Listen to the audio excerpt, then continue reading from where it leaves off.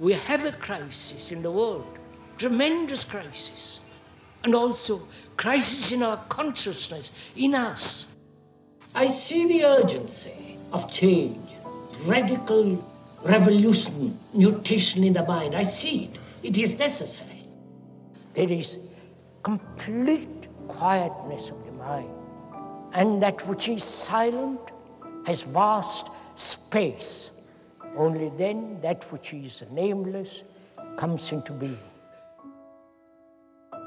This is Urgency of Change, the Krishnamurti podcast.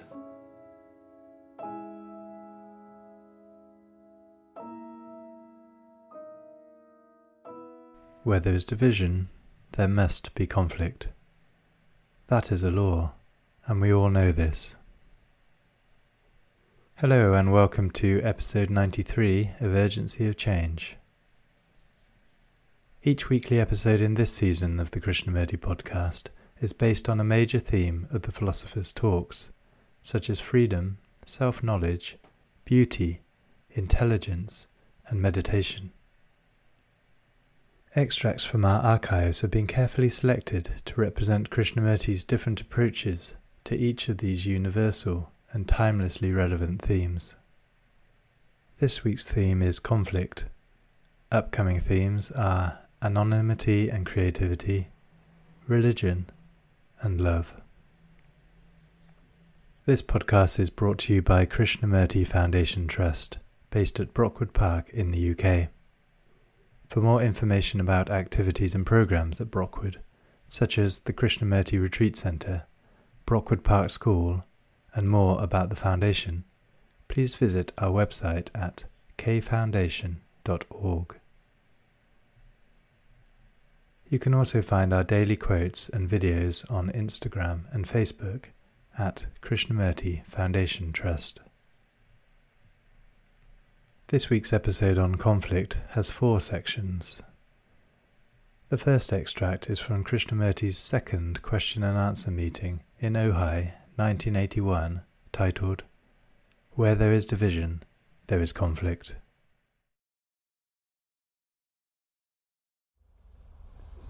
When you're asking this question, why human beings are in conflict, you're asking a tremendous question. Not why I am in conflict. You're asking why human beings who have lived over 5, 10, I don't know, million years, and not one or two human beings have solved it. The rest of mankind is caught in this travail.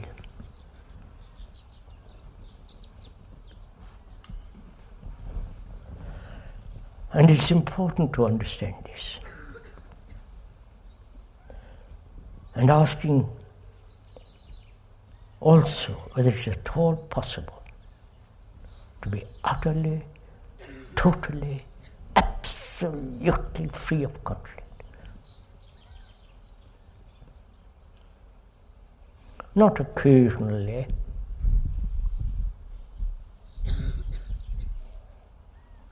Not when you're looking at the mountain and the beauty of the hills and the shadows and the heavens, but in daily life. Why?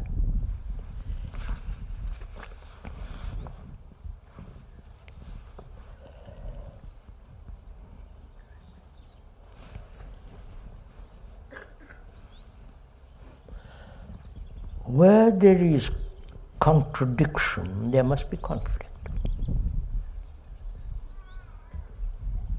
Where there is division, there must be conflict.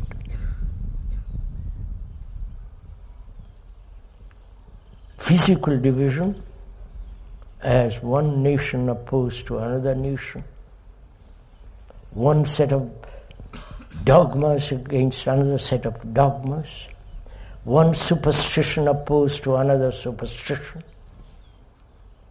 one conclusion opposed to another conclusion. one experience greater than the other experience. This constant division, contradiction, opposition must invariably create conflict. That's a law, not my law. It's the law.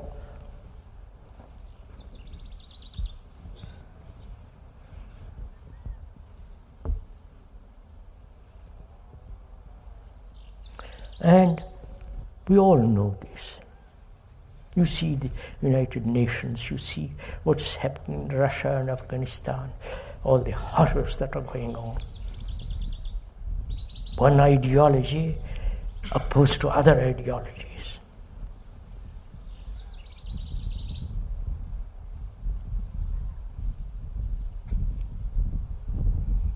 And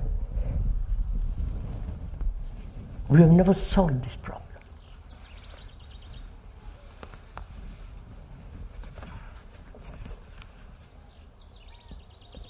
Is it that we like to live in conflict? You say, well, nature is in conflict. That's one of our favorite excuses. You see the bigger animal kill the smaller animal. You see one plant searching light, and the bigger tree is shadowing it. There's constant struggle in nature, which the speaker questions. We call it conflict.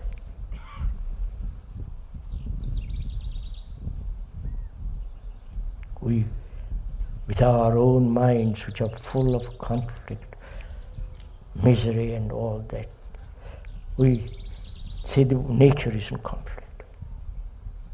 But nature is not in conflict related alone. You know that, I don't have to. We're asking why human beings who have lived for millions and millions of years, have tolerated, put up with conflict. Is it habit? We've got used to this conflict, wars, the chicanery that's going on among the governments.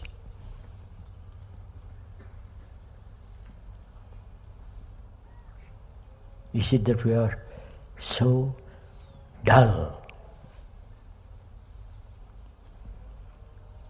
that we never challenge ourselves?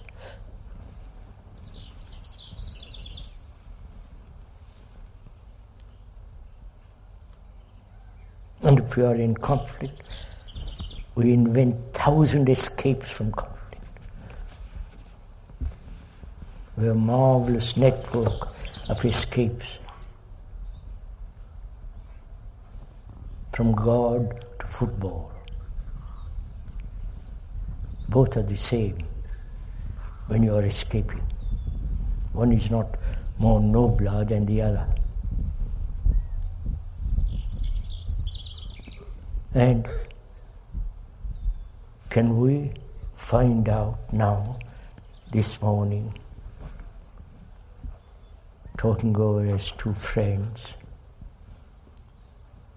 who are concerned with this issue, resolve it, which means not take time.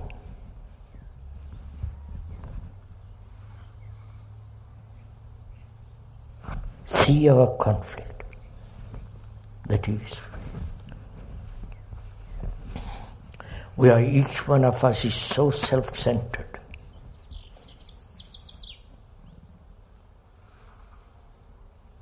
Each one of us is so concerned about himself, his happiness, his fulfillment, his sorrow, his escape, his belief. All this he's clinging to. That is, where there is attachment, there must be conflict.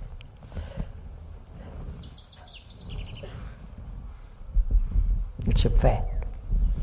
If I am attached to my Hinduism or whatever it is, I'm frightened to let go because I don't know what will happen. I want to be certain. And also, being uncertain, being self-centered, I want to become something. Become nobler. Be successful in this world. More money, more pleasure, more insurance.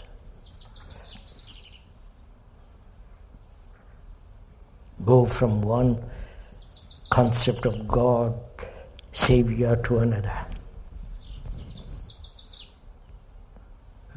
And being self-centered, and my wife was also being self-centered, naturally there must be conflict. This is inevitable, right? I am seeking my fulfillment through sex, through so many things, and she's also doing the same. So there are two separate entities, at least they think they are separate, with their tremendous urges, reactions, prejudices, brutalities, ambition, be something at any price. How can these two opposing, contradictory human beings be free from this toil, from this conflict? They can never be. Never. Either in heaven or in other places. How can they? I don't know. This is so obvious. But the obvious we generally deny because it's not simple. We want something complex. Something we can study, analyze, discuss, play around. We can never see something obvious, simple, and say, look, let's deal with it.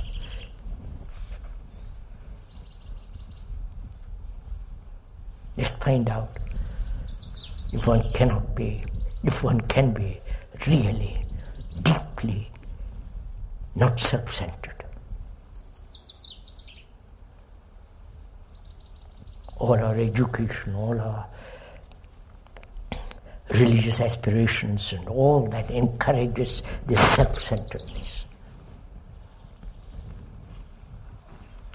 You're going to be saved.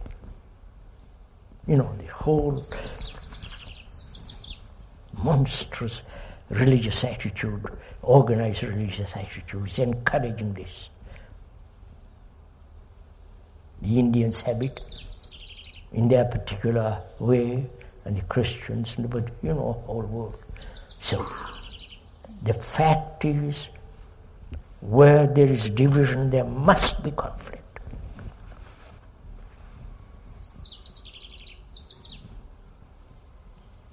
If one sees the truth of it, the actuality of it, that is, I want to fulfill my desire, and she does too. So my desire is opposed to her desire. We don't tackle desire. You understand what I'm saying? We try to fulfill my desire as opposed to her desire. Whereas the understanding of desire is important, not my fulfillment of my desire. Vous avez compris? Have we communicated this to each other? We are concerned with desire, not my desire. Is this all right, Meg?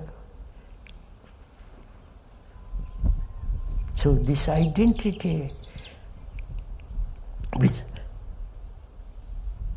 my particular experience, my particular desire, my particular fear of my particular death.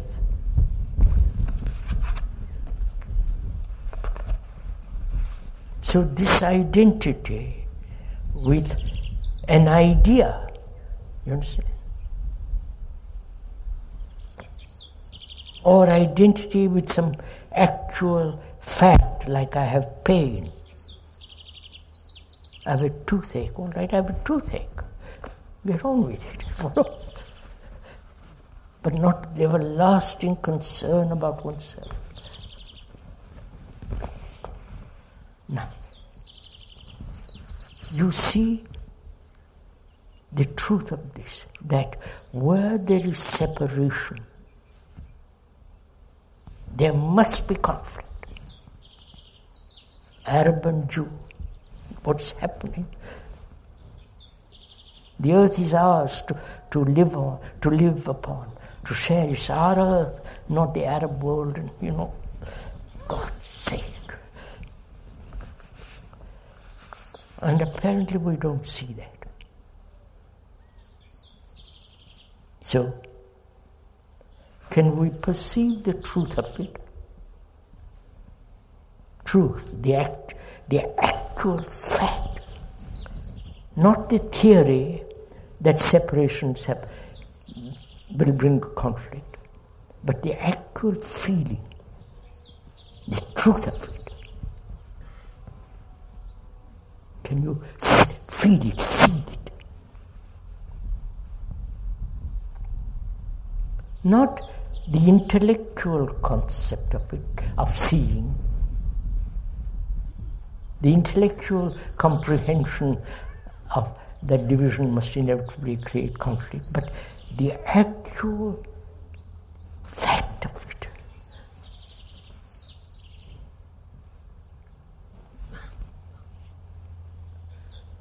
If a group of people see it, they're still part of humanity. They will, it's like a tremendous movement taken totally in a different direction. But apparently, we cannot do this. And out of this comes misery, conflict, confusion, problems, endlessly.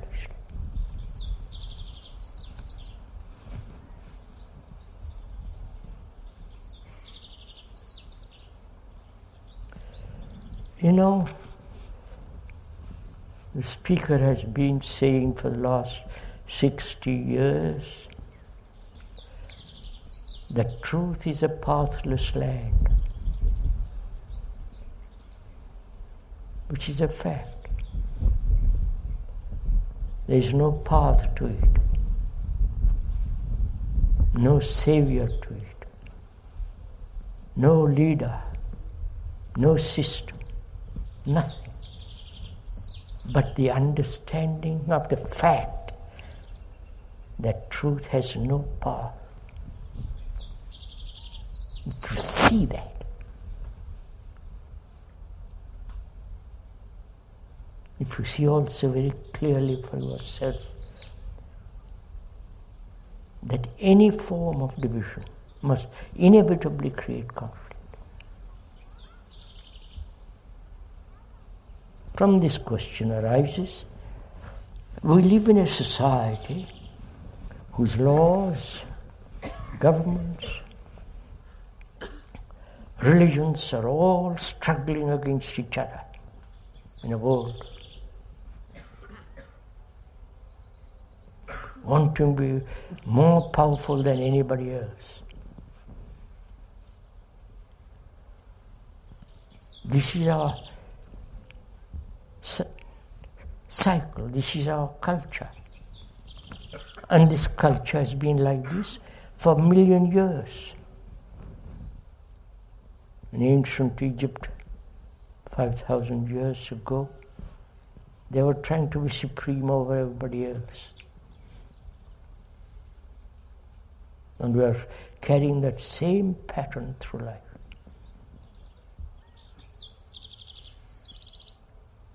So, what shall we do? What will you, as a human being, who is actually the rest of mankind, what will you do? You hear something true, which is fact, physical fact, Arab and the Jew. You opposed to somebody else. You with your belief, with your experience, with your knowledge, opposed to somebody else with their knowledge, with their follow. Conflict. What will you do?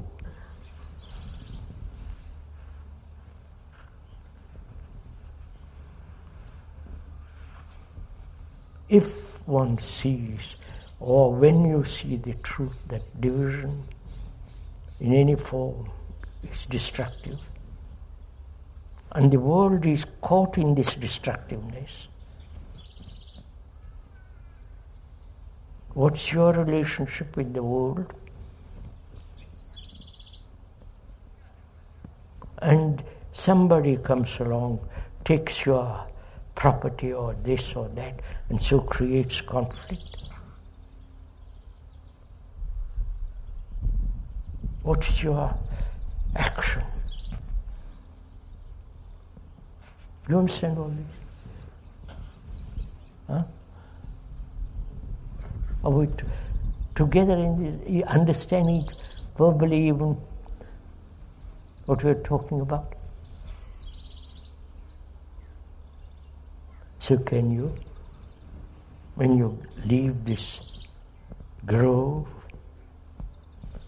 be free of conflict?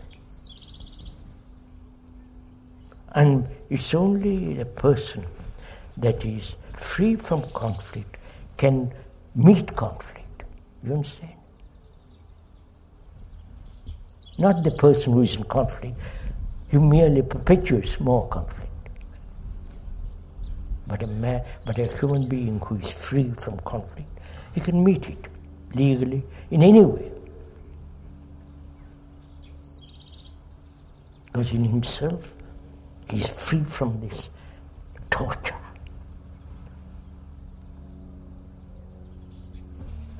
Now, there is this problem of conflict.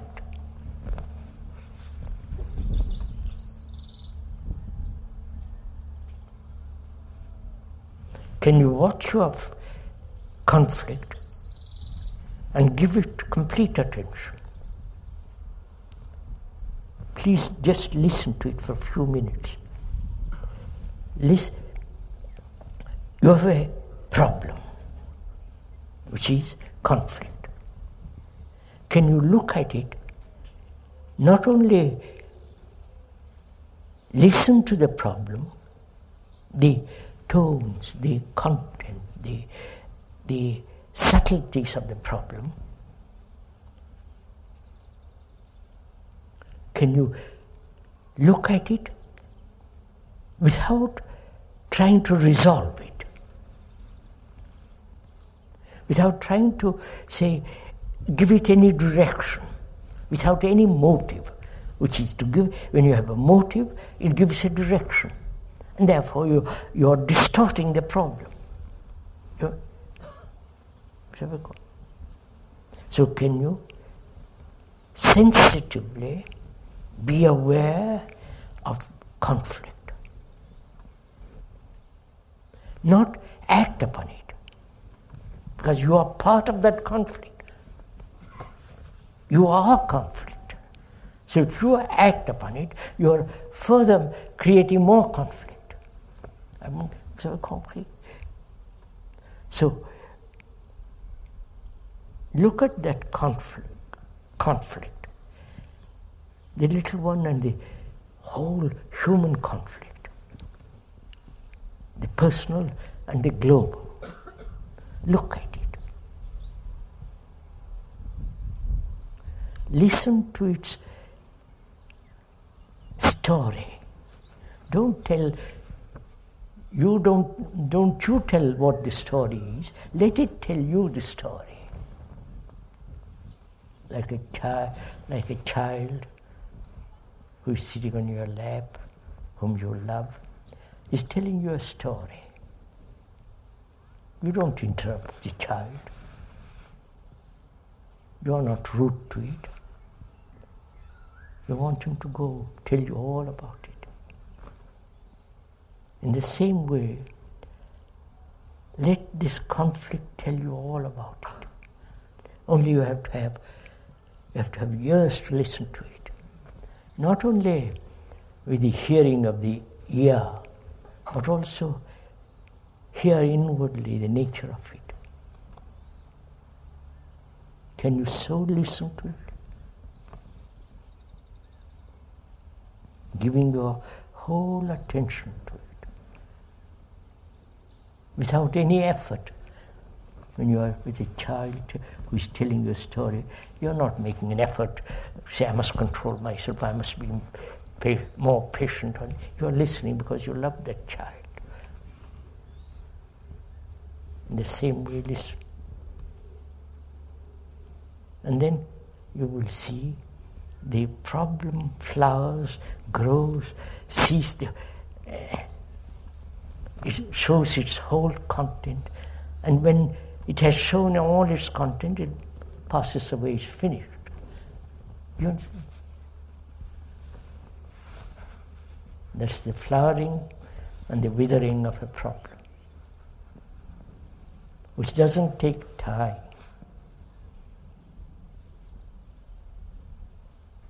It's only the impatient mind that has time.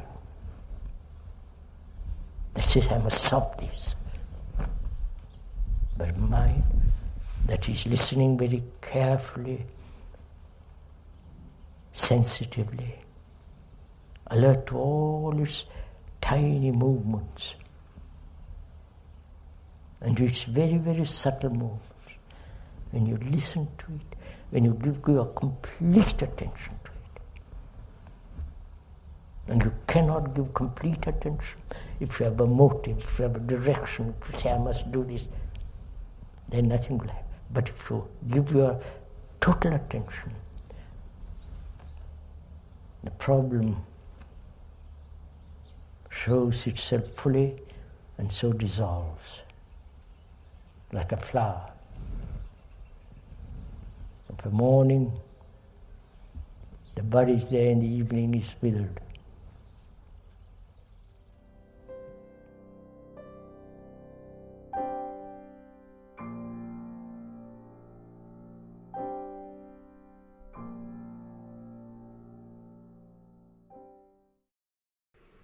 The second extract is from the fifth talk in Saanen, 1977, titled, Is it possible to live without conflict?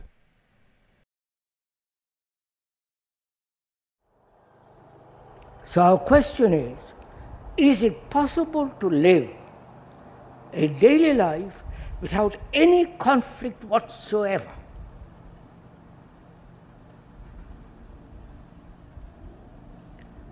Most people would say you must have conflict, otherwise there is no growth. Part of life is conflict. A tree in a forest fights, struggles to reach the sun. That's a form of conflict. Every animal and so on makes conflict. But we are human beings, supposed to be intelligent, supposed to be educated, supposed to have sufficient knowledge, historical, and yet we are constantly in conflict. Now, discontent says, why should I be in conflict? You understand?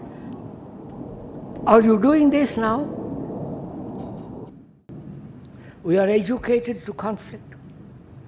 Conflict implies comparison, imitation, conformity, adjustment to a pattern, modified continuity of what has been through the present to the future. Right? All this is a process of conflict. The deeper the conflict, the more neurotic one becomes. And therefore, not to have conflict at all, one believes in something most deeply. You believe in God most deeply and say that His will be done. And we create a monstrous world, right?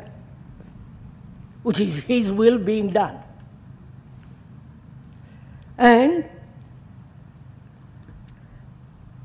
conflict implies, as I said, comparison. To live without comparison. You understand?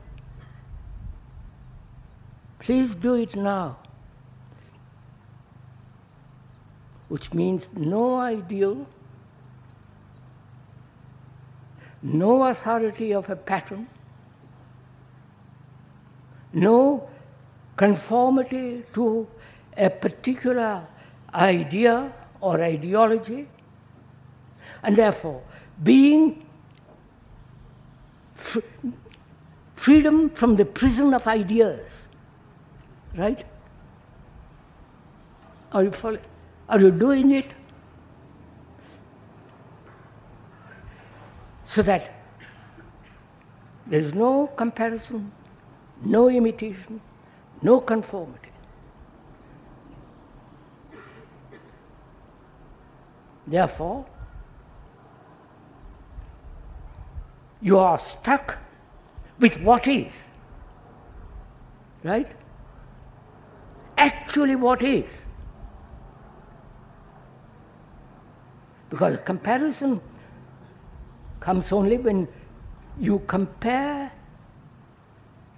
what is with what should be, or what might be, or try to transform what is into something that which is not. All this implies conflict. Right? Thousands go to India from America and from Europe to find enlightenment, to find the real guru.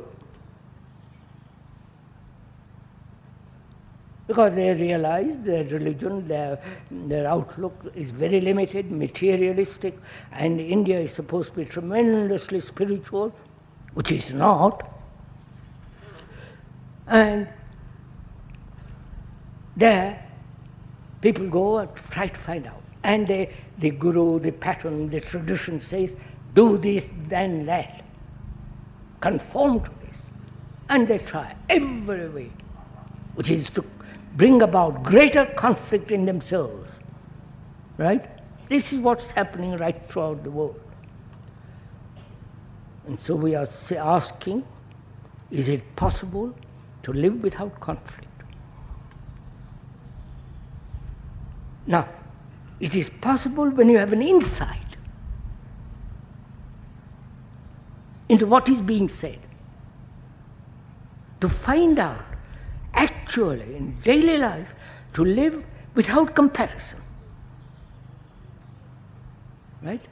Therefore you remove a tremendous burden. Right? I wonder if you see that.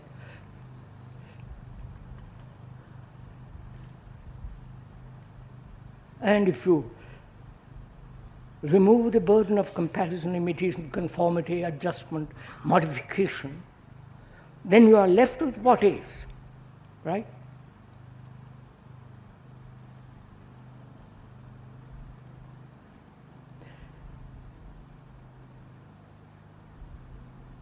Conflict exists only when you try to do something with what is. Right? You may go on.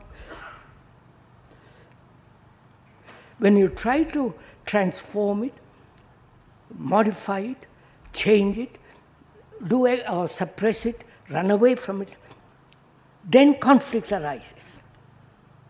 But if you have an insight to what is, that is, conflict ceases. You understand my point?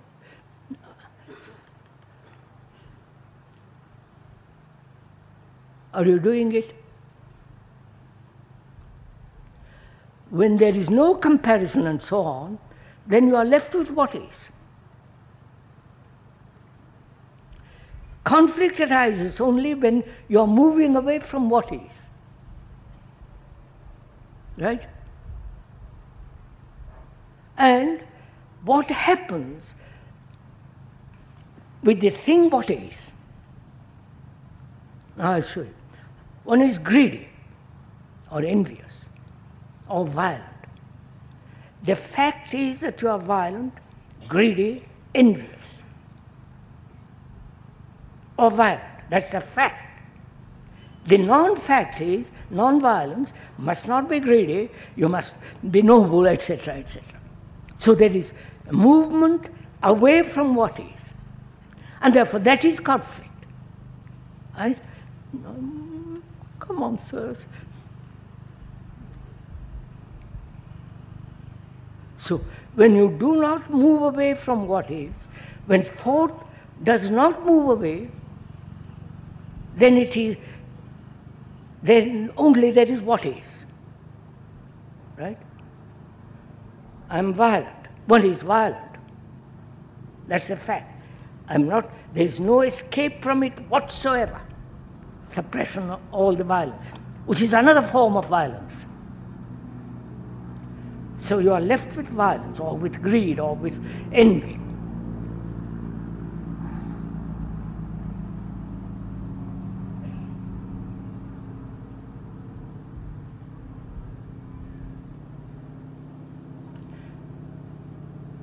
Can you have an insight into violence?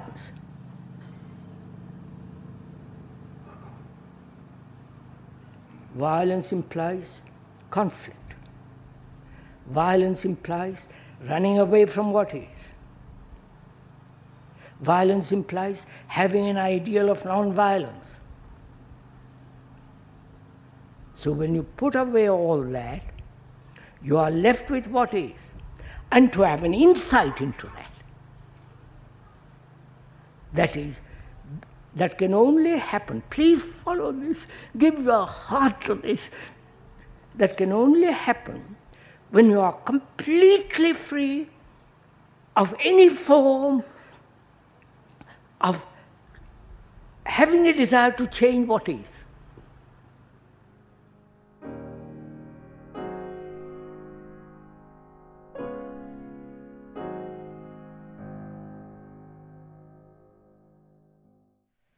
The third extract is from Krishnamurti's first talk at Brockwood Park in 1984, titled, "Is Thought the Cause of Conflict?"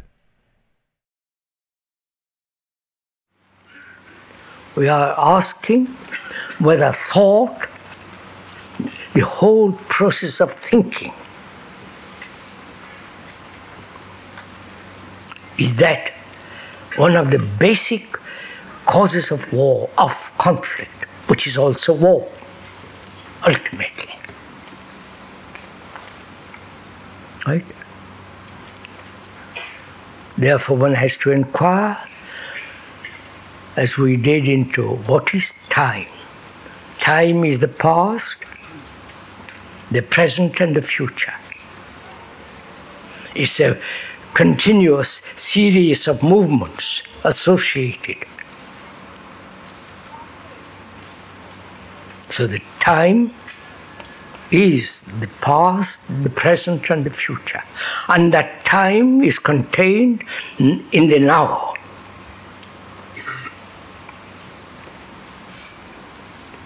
Is that one of the factors of conflict, time. And also we're asking, is thought, the whole process of thinking, both objectively and subjectively, thinking, is that also one of the major causes of conflict? And to go into that, we have to ask, what is thinking?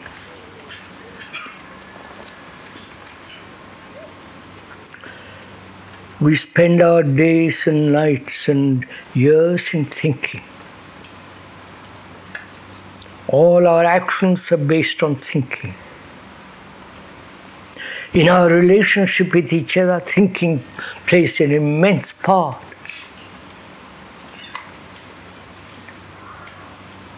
Thinking is part of recognition, knowledge. Thinking has done extraordinary things subjectively. From the latest bomb, the atom bomb, to the most complicated ceramic structure, the great battleships, submarines, computers, and also thinking has given mankind great medicine, surgery, and so on.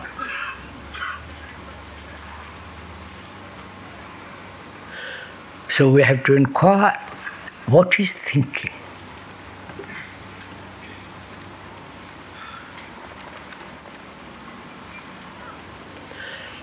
When the question is asked, what is thinking? Are you thinking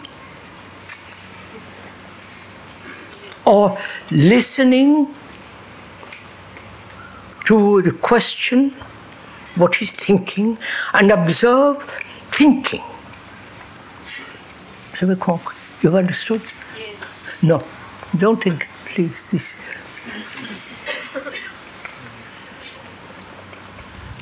You're asking, someone is asking you, what is thinking?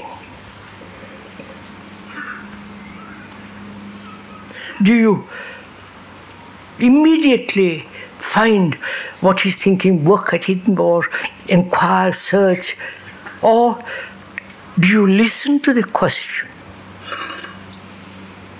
You understand? Listen, which means there must be quality of silence when you are listening. Right?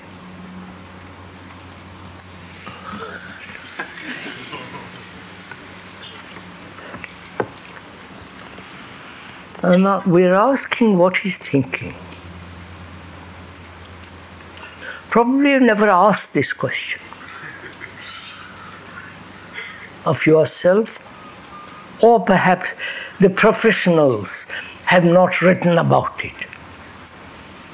Perhaps you're used to being told by the professionals what is thinking, and then you will repeat.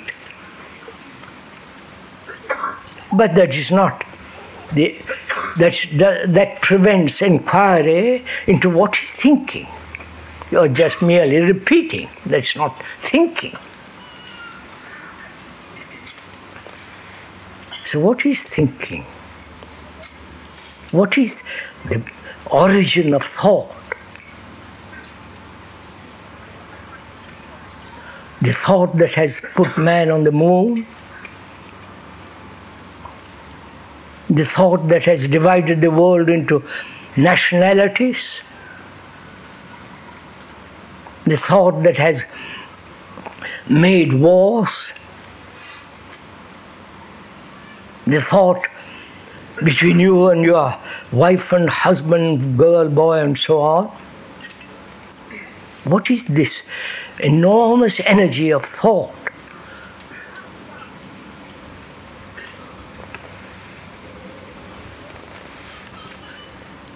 Is not thinking a process of our process of memory, right? Process of memory. Memory is stored in the brain, which memory comes with knowledge. Knowledge is based on experience, right? All scientific knowledge is based on experiment, theories, hypothesis, knowledge. Always adding more and more and more.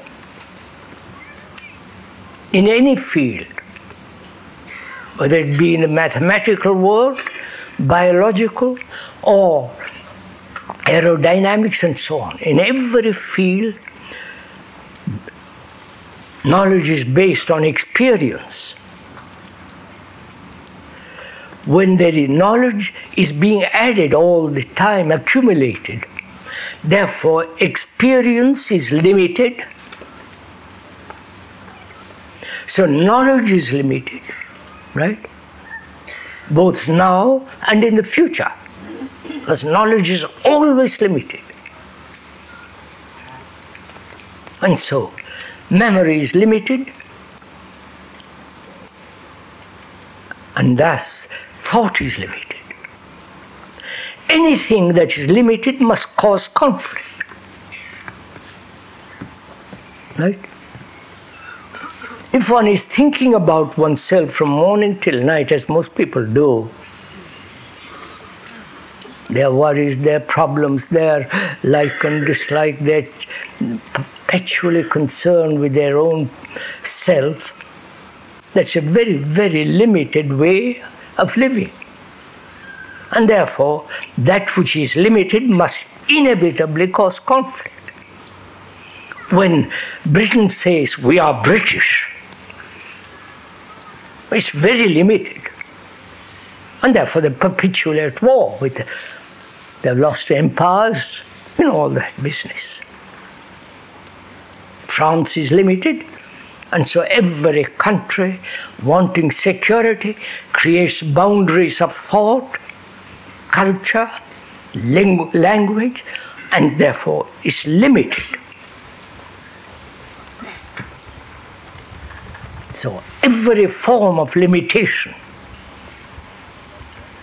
must inevitably cause conflict. And one finds security in this limitation, right? Because the brain is seeking all the times in some form of security. Whether the security is illusory or actual. And most of us want security in some form of illusion.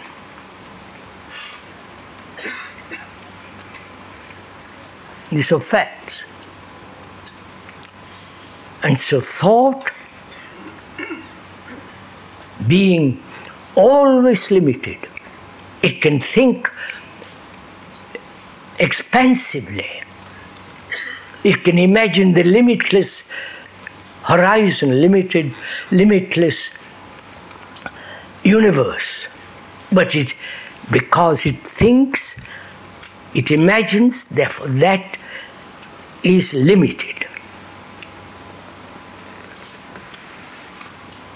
So wherever there is a limitation, there must be war, there must be conflict, because that limitation divides, separates.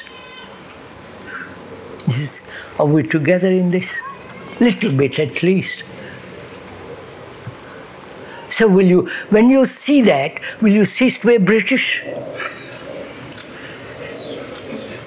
Will you cease to be German, French, Indian, and all that nonsense?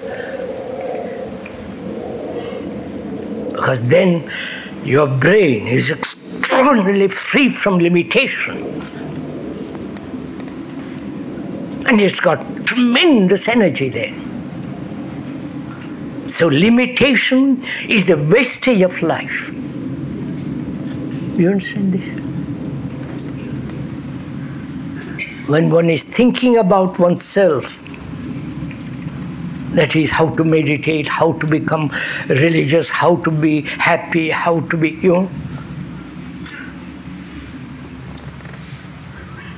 how to be free of problems, which is all thinking about oneself. That thinking about oneself is very limited. And therefore, in our relationship, there is always conflict. It's therefore thought and time, we say, is the causation of one of the major reasons of conflict. If one understands that deeply, not verbally, not merely repeating something somebody has said, but actually your own perception, seeing the truth of it. That very perception frees the brain from conflict.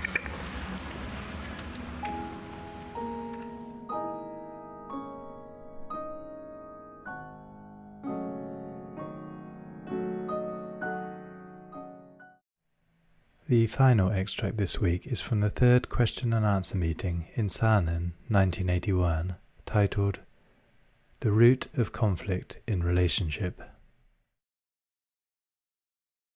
We are penetrating into the problem why two people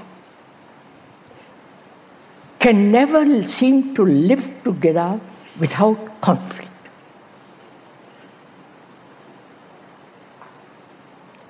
What is the root of this conflict? What is the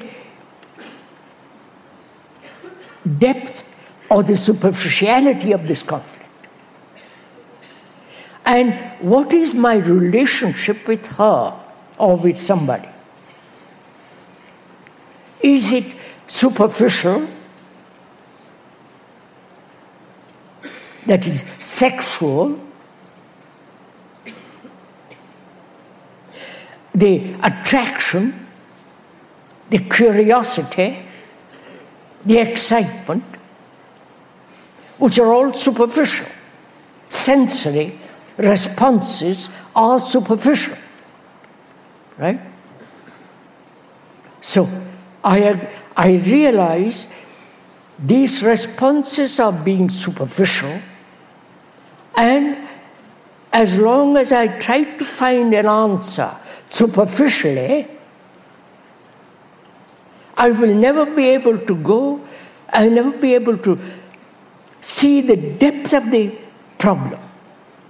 So am I free from the superficial responses and the problems that superficial responses create, and try to solve those problems superficially? I don't know if you follow. I've seen that, so I won't find an answer superficially.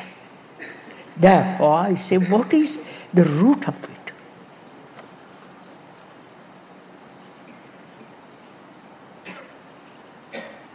Is it education? Is it being a man, I want to dominate the other?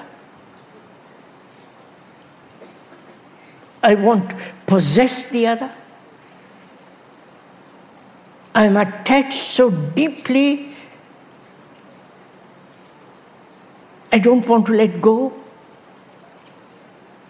And do I see that being tied, attached, will invariably bring about corruption? You follow?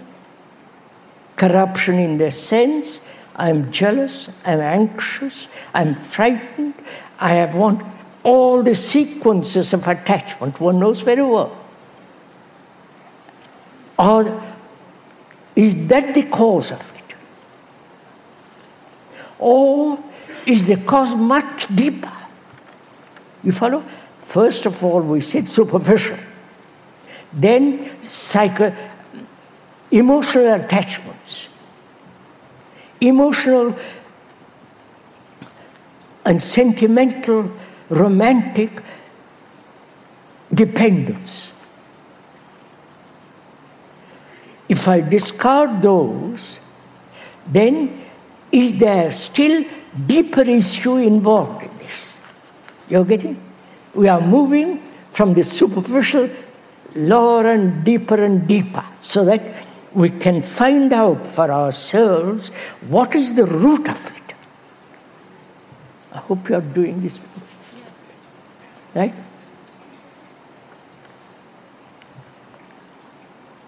Now, how do I find the root of it? How do you find the root of it? Are you wanting an answer? Right? Wanting to find the root of it, therefore making a tremendous effort. Or you want to find it so your mind, your brain is quiet, looking. Right? So it's not agitated. It is not the activity of desire, will. So it's just watching. Right? Are we doing together this? Just watching to see what is the deep root or deep cause, the basis of this conflict between human beings.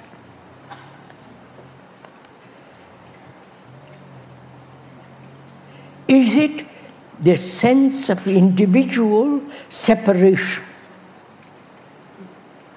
See, go into very carefully, please. Is it individual concept that I am separate from the other? Basically, though biologically we are different, but this sense of deep-rooted individual separative action, is that the root of it? Or is there still a deeper root, deeper layer? You understand? I wonder if you're following on. We're together in this. First, sensory responses, sensual responses, then emotional, romantic, sentimental responses, then attachment with all its corruption. Or is it something profoundly conditioned brain that says I am an individual and she or he is an individual and we are separate entities, each must fulfill in his own way, and therefore the separation is basic. Right? Is that so?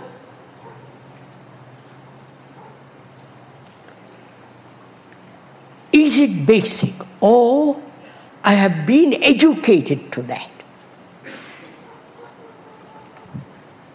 I am an individual.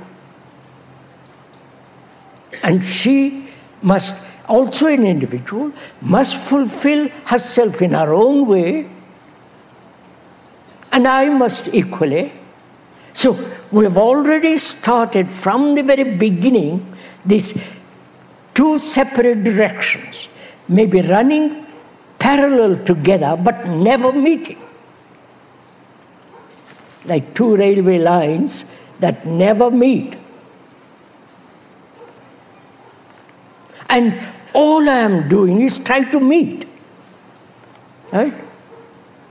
Try to live harmoniously, struggle.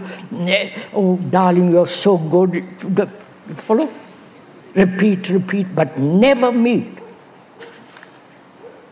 Right? So, if that is the cause, and apparently it appears to be the cause, the root of it, is that separative existence of an individual a reality? Or is an illusion which I have been nourishing, cherishing, holding on to, without any validity behind it?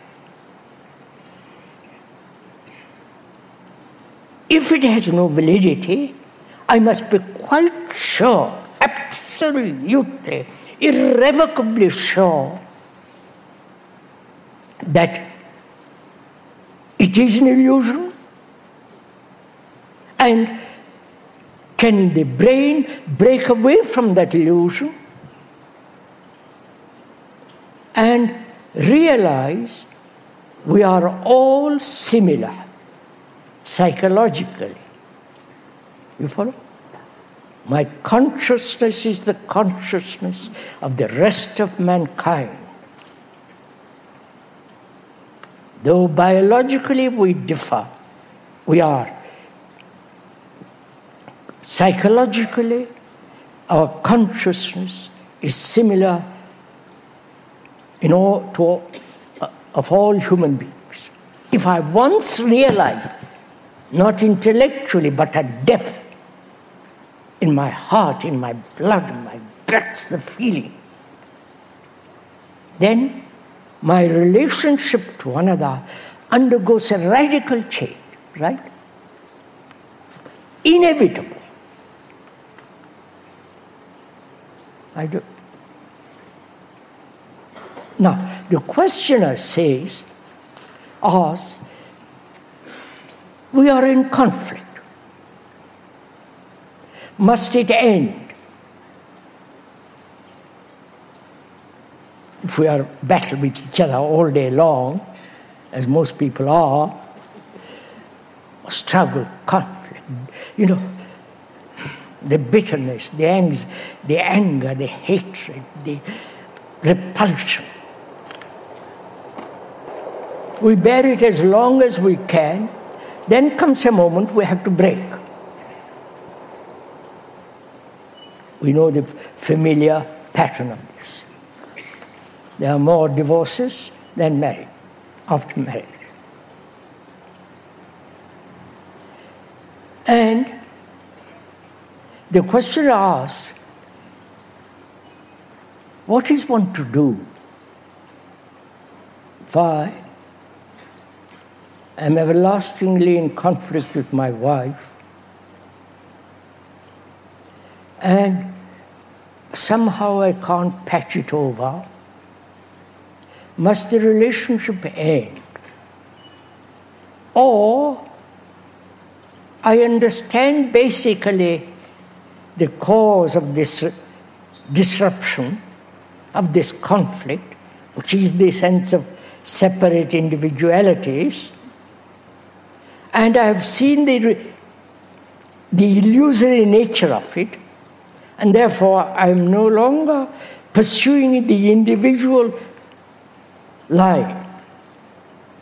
Therefore, what takes place between me, who have perceived that, and lives it, not verbally maintains, but actually lives it, then what is my relationship with the person, with the woman, who still thinks in terms of the individual? You understand my question? It's very interesting. Go into it. I see, or she sees, but put it onto her. She sees the foolishness, the absurdity, the illusory nature of the individual. She understands it, she feels it. And I don't, because I'm a male. I'm more aggressive, more driving and all the rest of that. So, what takes place between us? She has comprehended the nature, and I have not. She won't quarrel with me. Never. Right? She won't enter into that area at all. But I'm constantly pushing her, driving her, and trying to pull her out of that area. I am creating the conflict, not she. You've understood how the whole thing has moved. Are you following all this? The whole thing has moved. There were no two people quarreling, but only one. See what has taken place. And I, if I am at all sensitive, if I have real feeling for her, I begin to also transform. Because she is irrevocably there. You understand? She will not move out of that area. See what happens. If two immovable objects meet, there is conflict. I don't know. But if one is immovable, the lady, and I am movable, I naturally yield to that which is immovable. Right? I wonder if you understand all this. This is very simple. So,